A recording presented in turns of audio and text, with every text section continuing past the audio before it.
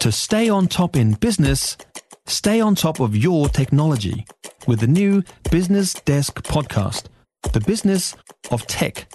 Listen on iHeartRadio or wherever you get your podcasts. Businesses might not be happy about yesterday's surprising and record minimum wage increase, but unions are celebrating. Annie Newman is Air2's Assistant National Secretary. Hi, Annie. Hi. Annie, are you at all worried about the impact on employers, especially the small business owners?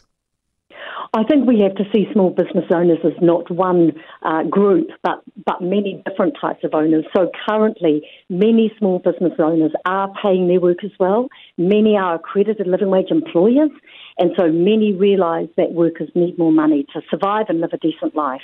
I think it is possible, and that's not to underestimate that for some it will be a challenge. Yeah, and so those ones who are having a challenge, do you think some of them will fold? Look, I think that there is good evidence that increasing the minimum wage does not have a big impact on unemployment. And there's many, many years of evidence around that. So I think people will make the adjustments that they need to make.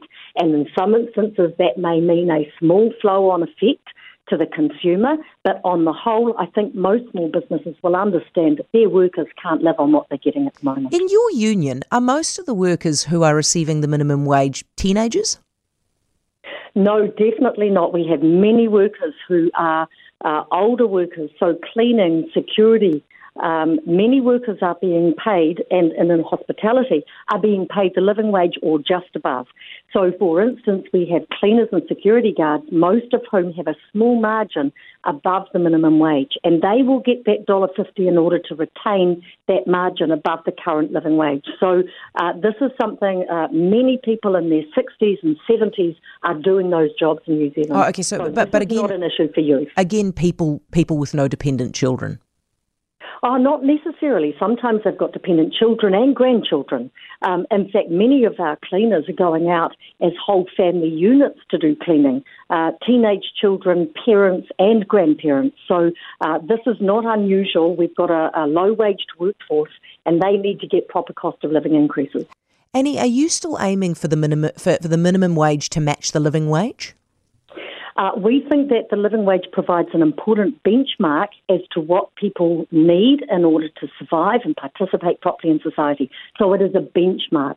But the living wage is determined by an independent research unit. It's not determined by the government. And so having a politically set living wage will end up meaning that the living wage will reflect the political party of the day. So that is not that's the yes? position of the living wage movement. But is that a yes? Because there are other unions out there who want the minimum wage to match the living wage. The minimum wage should be at the level of the living wage, which is $23.65 an hour, right?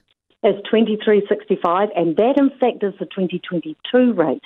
So when the new living wage is announced this year, there will be an increase to reflect cost of living. So let's say Labour wins the next election, will you be pushing them to increase to the minimum wage to the living wage next year? Will you be pushing for another big hike? We will be pushing for another hike because workers need that, and we'll also be pushing for fair pay agreements where that is set across a whole industry and there's a level playing field because that benefits businesses as well as workers. We have to remember that the more money a low-paid worker gets in their pocket, the more money the community gets because they spend that money for survival. That means communities flourish. If, in fact, we have a low-wage economy, what we find is that communities are poor as well.